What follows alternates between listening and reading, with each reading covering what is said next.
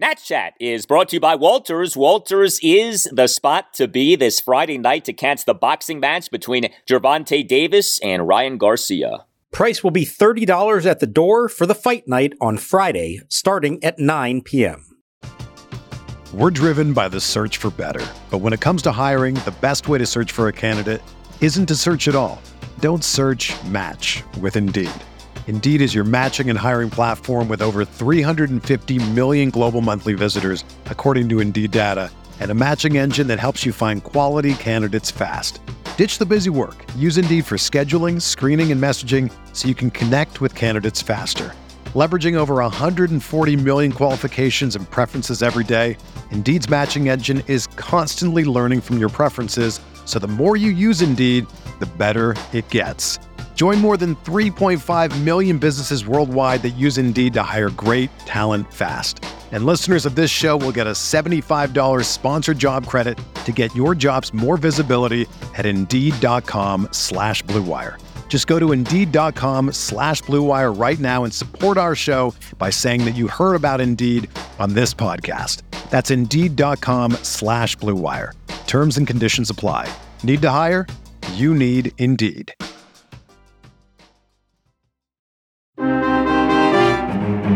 Kramer deals. Swing and a miss, struck him out. 96 at the belt. And the Nationals, after runners are second and third, go down with 3 strikeouts in a row. What a job by Dean Kramer. We go to the fourth. Swinging a line drive to left. That is going to fall for a base hit in front of Garrett. Rounding third, coming home is Mountcastle to throw off line. Heading for second is Hayes. He is tagged out by Garcia. Over to third goes Frazier. So Mountcastle scores. RBI hit for Hayes. He's out going to second. And it's 1-0 Baltimore. 3 balls, 2 strikes again. Bautista ready. So is Ruiz. Here's the pitch. Swing and a ground ball right side to the second baseman, Frazier. He has it, and the throw to O'Hearn at first of the game is over. And he went away from the fastball and threw him a splitter. And Ruiz rolled the ground ball to the right side. And the Orioles have won it, taking game 1 of this Beltway series here tonight at Nationals Park. And welcome to Nats Chat for Wednesday, April 19th, 2023, along with MASNsports.com Nationals insider Mark Zuckerman, who is at Nationals Park. I'm Al Galdi, host of the Al Galdi podcast. Well, this may not be the last time that I say something like this season, but we on Tuesday night perhaps reached a new low for the Nats' bat offense this season. A 1-0 loss to the Orioles in Game 1 of a 2-game series at Nationals Park. Nats now are 5-12. The Nats in this game, no runs, a mere 5 hits, all of which were singles, and no walks. The Nats in this game got worked by a starting pitcher in Dean Kramer, who had been horrendous this season. Kramer came into this game with an ERA of 9.49 over 3 starts in this regular season. And amazingly, the Nats in this regular season now have scored 1 run over the 4 games that Josiah Gray has started. Yes, 1 run. The Nats have been shut out in each of the last 3 games that Josiah Gray has started, even though he now has been at least solid, if not good, in each of those 3 starts of his bad first start. Look, Mark, we know the deal. The Nats hitting is not good, but what we had on display on Tuesday night was tough to watch. Yeah, I think this one was worse than any of the previous shutouts, and there are a few to compare to. I think this one was worse. And did you see who was watching the game from the President's Club? Alex Ovechkin was there with his son. Couldn't help but wonder if the Nats might have just been better off putting him up there to bat at some point with a runner in scoring position. It could not have ended any worse. Or at the very least, have him stand in the on-deck circle, have the batter flip a foul ball in his direction. He could one-time it from the on-deck circle. That's kind of his thing, right? Maybe that could have driven in a run. I mean, there was just nothing going on for them offensively. And, this wasn't getting shut out by Shohei Ohtani. This wasn't even getting shut out by Kyle Freeland.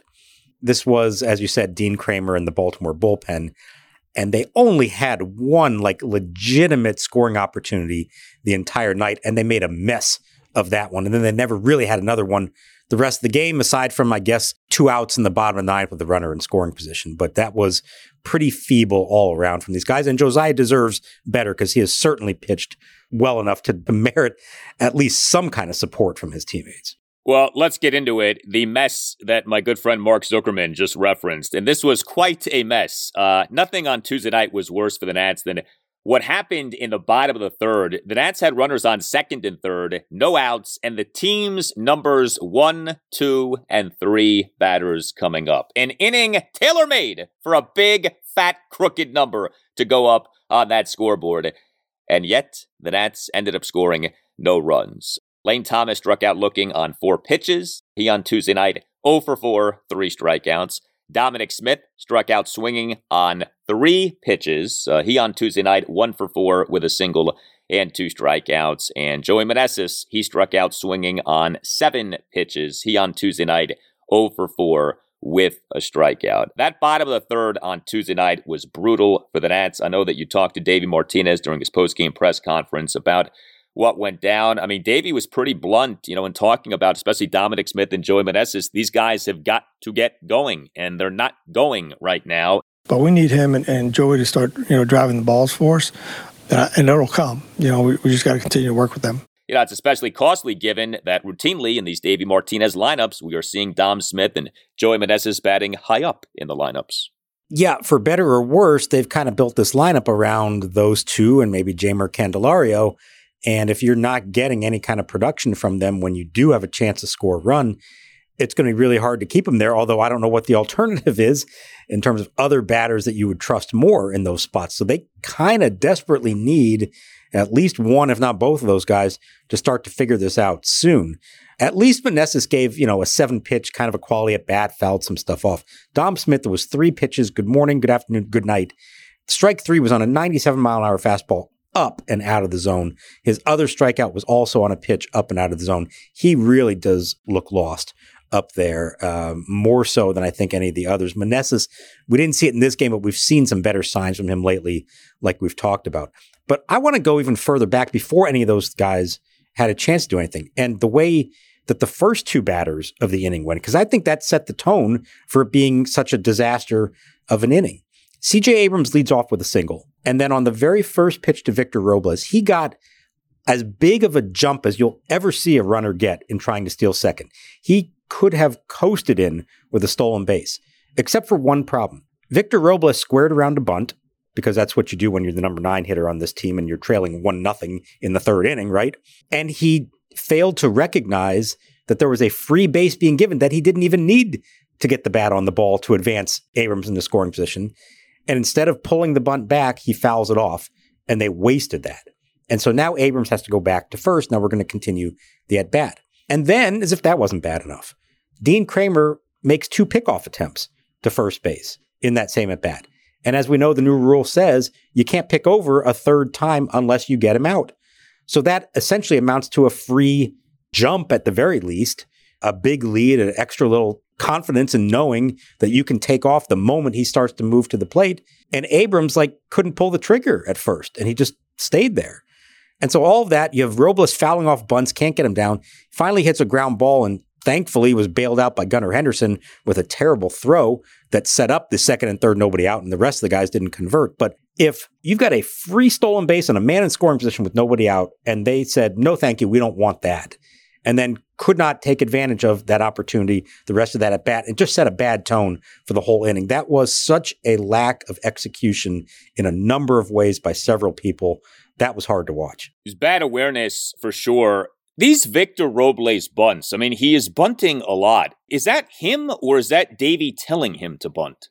I think it's Davey giving him the green light to do that if he wants to in those spots. I think he kind of leaves it up to Vic. And what that says to me is a couple things. One, it's that Robles doesn't even have enough confidence in himself to make good contact. Or he's just thinking, well, I'm the number 9 hitter and we get a guy on base. It's just my job to bunt him over. Well, if that was the case, you might as well just let the pitcher hit. They got rid of the pitcher hitting specifically so that that would not happen anymore, that it would just be an automatic sacrifice bunt situation. There are times when it makes sense, yes. But in the third inning of a scoreless game, go ahead, swing the bat. What's the worst that's going to happen? Or at the very least, give your really speedy guy on first base a chance to steal second. And now maybe with a guy on second and nobody out, I could say, okay, bunt him over to third and I'll try to get him in. But even then, there's some question about that. I don't like the decision making. And I think this is something that Robles has in his head now that because he's the number 9 hitter, that's what he's supposed to do.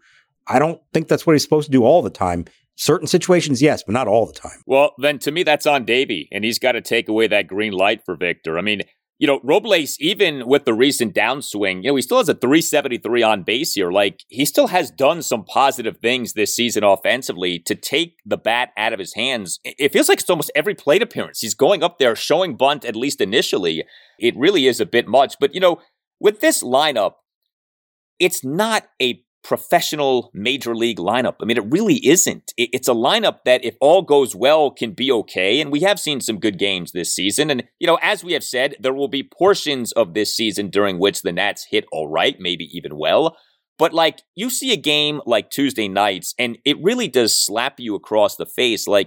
This is, in some ways, it's like a 4A lineup. I mean, it really is. Nobody, for the most part, is hitting here. If I said to you, who is going well? Maybe Jeimer Candelario, you can maybe make that case. But like I just said, Robles was going well initially. He's cooled off. You're getting nothing from Dom Smith. You're getting nothing from Joey Meneses. Luis Garcia has had his moments, but his overall numbers aren't good. Keibert Ruiz initially this season was pretty good, but he really has not done much offensively lately. CJ Abrams has been a disappointment offensively so far. Nobody is doing much of anything. It's tough to watch. And this game on Tuesday night, I have to tell you, coming into this game, I thought there was an opportunity for the Nats to really have a big game offensively. And I said to myself in the car earlier on Tuesday, I was like, I bet Joey Meneses has a huge series here. The Orioles starting pitching is awful. I mean, it really is awful. The Orioles team starting pitching ERA coming into this game was 6.75. The O's have hit really well. Their starting pitching has been bad. The irony, of course, is Tuesday night, the Nats shut down that offense. That did a really good job against the Orioles offense. But man, the Nats just didn't hit well, aren't hitting well, and this was a really frustrating one, because like we just outlined, that third inning, that was amateur hour, what was on display in a lot of ways. Yeah, I think that made this one the most frustrating of them all. And look, we understand this is just not a lineup that's going to score a lot, and it's going to happen on occasion. But in some ways, you'd almost feel better about it if Josiah Gray had been lit up and they lost 5-0, 7-0, something like that. But he is now 3 times in a row done almost everything in his power to give them a chance to win, and they cannot do anything. And, you want to take the glass half full approach here? Hey, they're losing 1-run games a lot. They're not getting blown out at all. But the glass half empty portion of that is they should have a much better record right now than 5-12. And I know we're saying, well, it's a rebuilding year. Does the record really matter? You know what? I think it does matter to win some winnable games. And they have not shown, other than the comeback the other day against Cleveland, they just have not shown an ability to do not even just a great job offensively, but just to deliver once or twice a game in a moment of consequence and reward your pitching staff and your defense for doing their job. And I don't sense it yet. You hope that doesn't have any kind of negative effect within the clubhouse. I've covered teams where you can have some division and where the pitching staff gets frustrated with the lineup and vice versa. I haven't seen that yet. We're still early on here in the process, but I would not hold it against Josiah Gray and others on the staff if deep down they feel like, man, come on, what do I need to do to come away with a win here? Because these guys are just not supporting him at all. Yeah, I would tell Josiah Gray, ignore the 1-loss record. Josiah Gray now is exhibit number, 4,203 of how meaningless pitcher 1-loss records are. He's 0-4. He's got an ERA under 4. He's doing a good job over these last 3 starts. And, truth be told, if you're taking a big picture approach to this Nats season, what mattered the most on Tuesday night was Josiah Gray. And like I said, against an Orioles lineup that has been really good, Josiah Gray overall did a good job. Now, yes, there were some nits to pick, but the bottom line was that the run prevention was there. 1 run in 5 innings. Josiah Gray gave up just 4 hits, 2 doubles and 2 singles, 3 strikeouts. Now, he did issue 4 walks. He did throw a lot of pitches and a lot of balls. 5 innings, 98 pitches, which consisted of just 58 strikes versus 40 balls. But like I said, the run prevention was there. And how about this? So his first start of the regular season, that disastrous outing, the 7-1 loss to the Atlanta Braves at Nationals Park on April 1st, 5 runs, 5 innings, gave up 3 homers, including 2 to the first 2 batters he faced. Since then, 1 home run allowed. And you look at what he's done in these games. 1 run in 6 innings, 6 strikeouts. 2 runs in 5 2/3 innings, and now 1 run in 5 innings. I mean, he's not a Cy Young candidate, but he's had a nice run here. That initial start was disturbing for a lot of reasons. He's been good since then.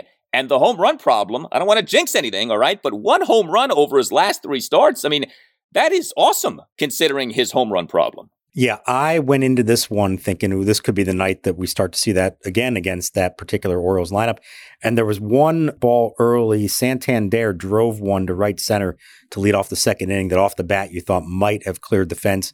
Maybe the cool air and the wind helped keep it in the park, held it to a double. That was the only one. There were no other close calls, nothing that was really struck all that well by the Orioles lineup. And so that's a big win for Josiah Gray and for the Nationals. And he was not sharp in this game. He was kind of spraying pitches all over the place, especially as the start progressed. His last couple innings, I thought the command was really off. But what he did do was figure out how to get outs and how to minimize damage. And for that, I'll give him some credit. And I think he's coming to realize what his strengths are. We keep talking about, like, who is he as a pitcher? The StatCast had this wrong. It said he only threw 3 cutters and like 47 sliders. He said it was actually a majority of them were cutters. They were just registering wrong. Whatever the case, he stayed away from the 4-seam fastball and went to his other stuff, recognizing that that gave him the better chance of success. And we saw a path to how he can have success against what looks like a pretty good hitting lineup. So I liked that part of it. Yeah, he could have been crisper, but sometimes you have to show that when you don't have your best stuff and your command may not be 100% there, that you can still minimize the damage. And that's exactly what he did in this game. Hey guys, it's Al Galdi for Window Nation. Everyone loves a smart investment, especially right now, and there is no better place to put your money right now than in your home. If your home is 20 years old or older, Window Nation has the perfect offer for you. Get 0% financing for 5 years. This is unheard of. 0 interest for 5 years. Plus, Window Nation will give you 2 free windows for every 2 windows that you buy. Protect and increase the value of your home today. Get this special deal. Call 866-90-NATION or visit windownation.com and tell Window Nation that Al Galdi sent you. You can save up to 30% on your energy bills. You can increase the value of your home by up to $12,000, and you can pay 0 interest for 5 years and get 2 free windows for every 2 windows that you buy. And this goes for any style of window from Window Nation. There is no limit. Save thousands of dollars on your new windows and then save thousands of dollars on your energy bills, all while upgrading the look and feel of your home. Call 866-90-NATION or visit windownation.com. That's 866-90-NATION or windownation.com, and tell Window Nation that you want the deal that you heard about from Al Galdi on the Nats Chat podcast. Again, 0 interest for 5 years plus 2 free windows for every 2 windows that you buy. 866-90-NATION or windownation.com. That's 866-90-NATION or windownation.com, and tell Window Nation that Al Galdi sent you. Hey, Nats Chat listeners, Tim Shovers here, producer of the podcast, to tell you about Game Time. Do you struggle sometimes to find tickets to your favorite events? Buying tickets to these shouldn't be stressful. That's why you should look into the Game Time app. It's even harder these days with the lack of paper tickets available on the street. If you're looking for tickets to Nats, DC United, or even the Drake concert this summer, Game Time offers the lowest price guarantee, event cancellation protection, and job loss protection. Game Time is the place for last-minute ticket deals. Forget planning months in advance. Game Time has deals on tickets right up to the day of the event. It's the fastest-growing ticketing app in the country for a reason. Get images of your seat before you buy so you know exactly what to expect when you arrive. Snag the tickets without the stress with Game Time. Download the Game Time app, create an account, and use code NATSCHAT for $20 off your first purchase. Terms apply. Again, create an account at gametime.co and redeem code NATSCHAT for $20 off. Download Game Time today. Last minute tickets, lowest price, guaranteed. We're driven by the search for better. But when it comes to hiring, the best way to search for a candidate isn't to search at all. Don't search, match with Indeed. Indeed is your matching and hiring platform with over 350 million global monthly visitors, according to Indeed data, and a matching engine that helps you find quality candidates fast. Ditch the busy work. Use Indeed for scheduling, screening, and messaging so you can connect with candidates faster. Leveraging over 140 million qualifications and preferences every day, Indeed's matching engine is constantly learning from your preferences, so the more you use Indeed, the better it gets. Join more than 3.5 million businesses worldwide that use Indeed to hire great talent fast. And listeners of this show will get a $75 sponsored job credit to get your jobs more visibility at Indeed.com/Blue Wire. Just go to Indeed.com/Blue Wire right now and support our show by saying that you heard about Indeed on this podcast. That's Indeed.com/Blue Wire. Terms and conditions apply. Need to hire? You need Indeed.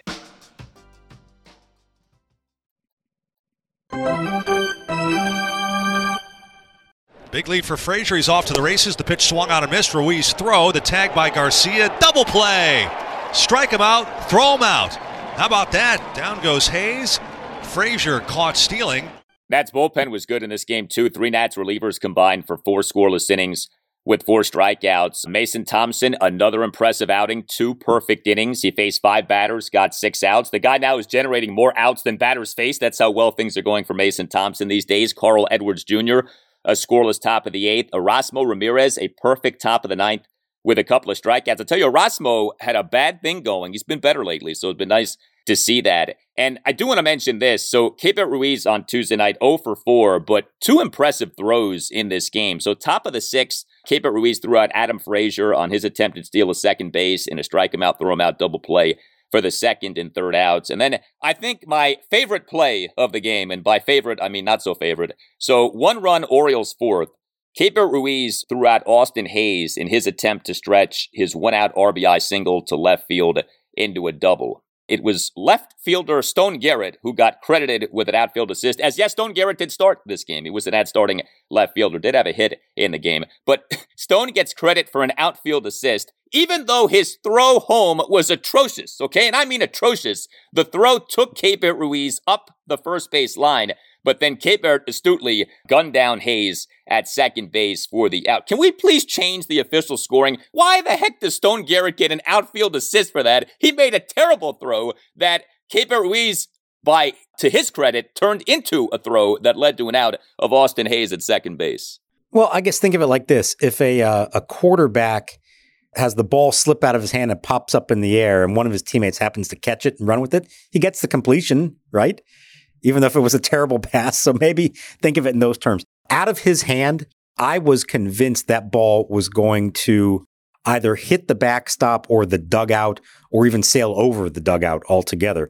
Thankfully, it didn't go that far high. It went way down the line, and props to Ruiz for not even thinking there was going to be a chance for a play at the plate, going and getting the ball and making the correct throw to second base to kill that rally. That turned what could have been a really ugly play, and that inning could have gotten a lot worse into actually something positive there. But if you closed your eyes, you would have thought that was Robles making that throw. That's how athletic but way off target it was. Game 2 for the Nats against the O's at Nationals Park Wednesday night at 7:05. Mackenzie Gore will be the Nats starting pitcher. And, regardless of what happens with the Nats offense on Wednesday night, you get 2 good outings from Gray and Gore in this series against this Orioles lineup. That would be nice. So, if nothing else, we can sort of lean on that as the hope for Wednesday evening, that Mackenzie Gore bounces back from what was a disappointing outing in his last start. Well, you can sponsor the Nats Chat podcast. You can email the mastermind of the pod, Tim Shovers, natschatpodcast@gmail.com. We this season are accepting sponsors for individual episodes, individual series, so you can get creative with your packaging for how you sponsor the show. We'd love to have you on board. Again, that email address is natschatpodcast@gmail.com. So we have a Juan Soto update. And, we try not to bombard you with everything happening with all of these ex-nationals scattered all around Major League Baseball, okay? I mean, it's depressing enough, seeing these guys doing things for other teams as opposed to the Nats. But if you have been paying attention to Juan Soto with the San Diego Padres, you know that things aren't exactly going swimmingly for Juan Soto. There was an article that came out on Tuesday afternoon from Sports Illustrated senior writer Stephanie Epstein, and the piece essentially was about Juan Soto's struggles with the Padres, his adjustment to life with the Padres. Juan Soto, at the time of the publication of this article, over 70 regular season games with the Padres last season and this season. Batting average of just .218, on base percentage at .377. That's good, but that's not Juan Soto good. At a slugging percentage of just .383. Now, the Padres last postseason did advance to the NLCS, but again, Soto's time with the Padres so far has not been great. The most notable portion of this story by Stephanie Epstein had to do with the fallout from what came out last July 16th. It was on that day we had the reports that Soto had turned down a 15-year, $440 million contract extension offer from the Nats, who thus became open to trading him and, of course, ended up trading him. Read part of this piece by Epstein, quote, "As he looks back at the period surrounding the trade deadline, his voice goes soft. Those weeks were among the hardest of his baseball career. He was able to lock in on baseball while at the plate, but standing in the outfield, he could not help but hear the jeers. Much worse was the response from people close to him. The news that he had rejected nearly $500 million pitted all the fans, all the Dominicans, even my family against me," he says. He felt completely overwhelmed as he tried to navigate their skepticism. A lot of teammates were like, "We respect your thinking, but that's a lot of money," he says. "I'm like, guys, I'm trying to do what's best for me and what's best for my family. And you got to go out there and perform. And you try to perform for guys that doubt you. And that's one of the things I hated." Some of his relatives still do not understand, he says. "They have agreed not to bring it up. I wanted to do it with the Nationals, but they just made it public," he says. "I didn't like that at all. I hated it. I told them we weren't speaking anymore because they just threw everything out there. If the Padres can keep negotiations private, I can do it anytime. I have no problem with it." Nationals general manager Mike Rizzo did not return a request for comment, but he has previously denied the team leaked the terms of the offer, end quote. There's a lot to take in from just that passage, and there's a lot more to that piece. But I'll give you the first crack here. What did you make of what Soto had to say in that article? Well, I think it's interesting that he is willing to put that out there now. I could certainly sense a lot of that frustration from him, even though he didn't say it so explicitly. Look, I was one of, I think, 3 or 4 reporters that went up to talk to him and get his reaction only a few minutes, maybe a half an hour total, after the initial Ken Rosenthal report came out last summer, saying that the Nationals had offered him the contract. He turned it down, and now they were going to consider trade offers. And you could see, I think I told you that day, like you could see how hurt he was by that, how upset he was by that. He had worked really hard to keep anything having to do with contract negotiations private and not discuss it publicly. And he was really bothered by the fact that it was now out there, and now he had no choice but to address it and for everyone to know what was going on. It feels really bad to see stuff going out like that, because I'm a guy to keep everything on my side, keep everything quiet and try to keep it just Dan and me, but they just take the decision and do whatever they need to do. I'm not going to say I'm surprised at what ultimately we heard from him here. I'm, maybe surprised that he did finally just kind of say that out and out, what we sort of theorized or could read between the lines from him last summer. Would he be doing this if he was hitting 300 with a 450 on base percentage? Maybe not. And that, I think, is going to be the fascinating thing to watch here, is as the spotlight grows even larger on him because of the situation he's in, because of the pressure on the Padres to win big now that they've gone all in with this team, is he going to let that affect his performance in any way and in a negative way? He's always been so good at giving you nothing but professional at-bats day in and day out and performing at the highest possible level. Is any of this going to get to him, and is it going to show up on the field? That'll be very interesting to see, and it would be disappointing, I think, for a lot of Juan Soto fans out there if that did prove to be the case, because then who knows where this ends up going, what kind of offer he gets, whether it's from the Padres or from somebody else in free agency. It's kind of sad to see that this is what it's come to for a guy who not that long ago we're talking about as Ted Williams and worth every penny he could possibly get as an iconic generational player. There's a lot of time left. I'm not writing Juan Soto off at all, but the path that it's been heading down is not a very good one for him. It's going to be debatable for years whether the Nats should have traded him last season. I still think there's a lot to that circumstance we don't know. I think it's easy to forget how adamant Mike Rizzo was that the Nats weren't trading Soto and wanted to re-sign Soto. And then this complete 180, which seemingly happened like overnight. We went from we're not trading him to, yeah, we think we're going to have to trade him. And then he was gone. I still feel like there's a lot more to that than we know.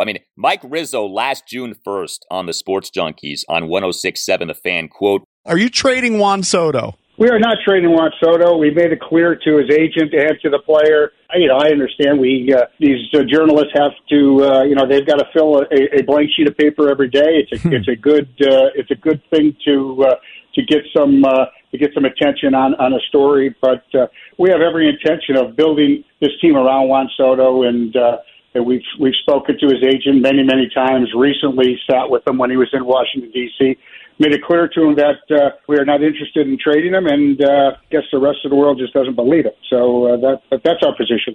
End quote. That was June 1st, 2022. August 2nd, 2022. Soto was gone. What happened? What changed, right? So there's still a lot that I don't think that we truly know. But, if you are in the camp of they did the right thing in trading him, and if you are in the camp of ain't nobody worth $400 million to say $500 million, what's happening with Soto, at least right now, does kind of back that up. We've talked about this. Baseball isn't basketball. One player in the NBA can make all the difference. Baseball isn't like that. One guy can only impact a team and its record and its season so much. And so, if you're paying a guy $400, $500 million, he needs to produce at an MVP level. And if he doesn't do that, even if he does produce at the MVP level, there are no guarantees. If he doesn't do that, then it's like, well, what exactly are we paying for here? So, yeah, we'll see. It's a funny deal specific to what really angered him, the leaking of that turning down of the contract extension offer.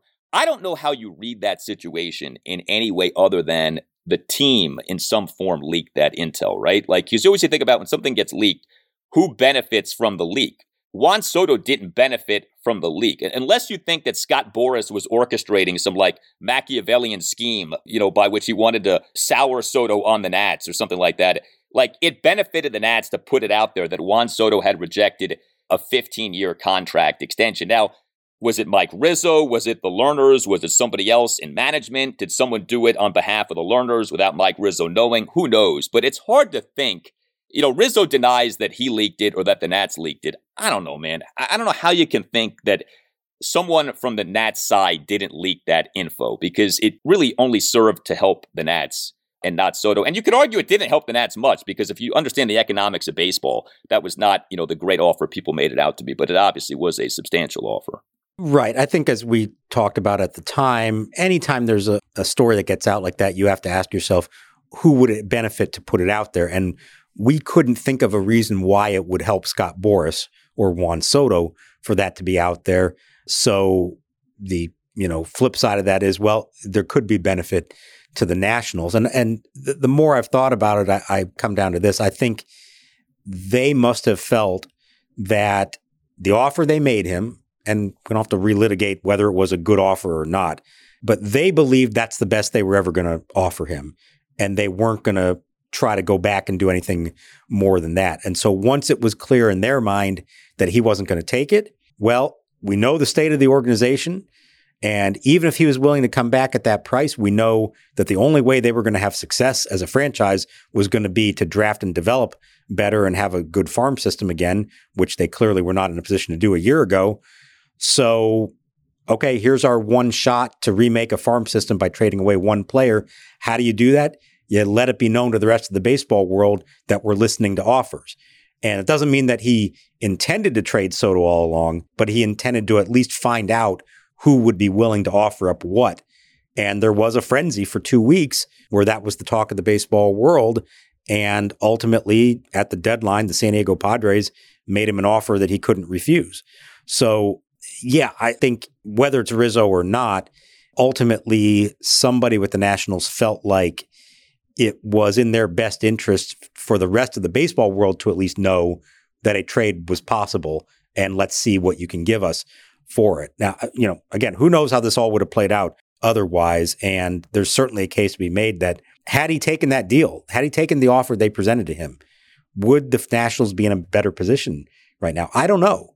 Because, again, they would still need a whole lot of other players to complement him over the years, and they would not have Mackenzie Gore, C.J. Abrams, Robert Hassel, James Wood, or Harleen Susana. They would have to make do with whatever else they had and figure out another way to build a roster at a time that you have an ownership group that's not spending money on free agents. So they weren't going to go that route either.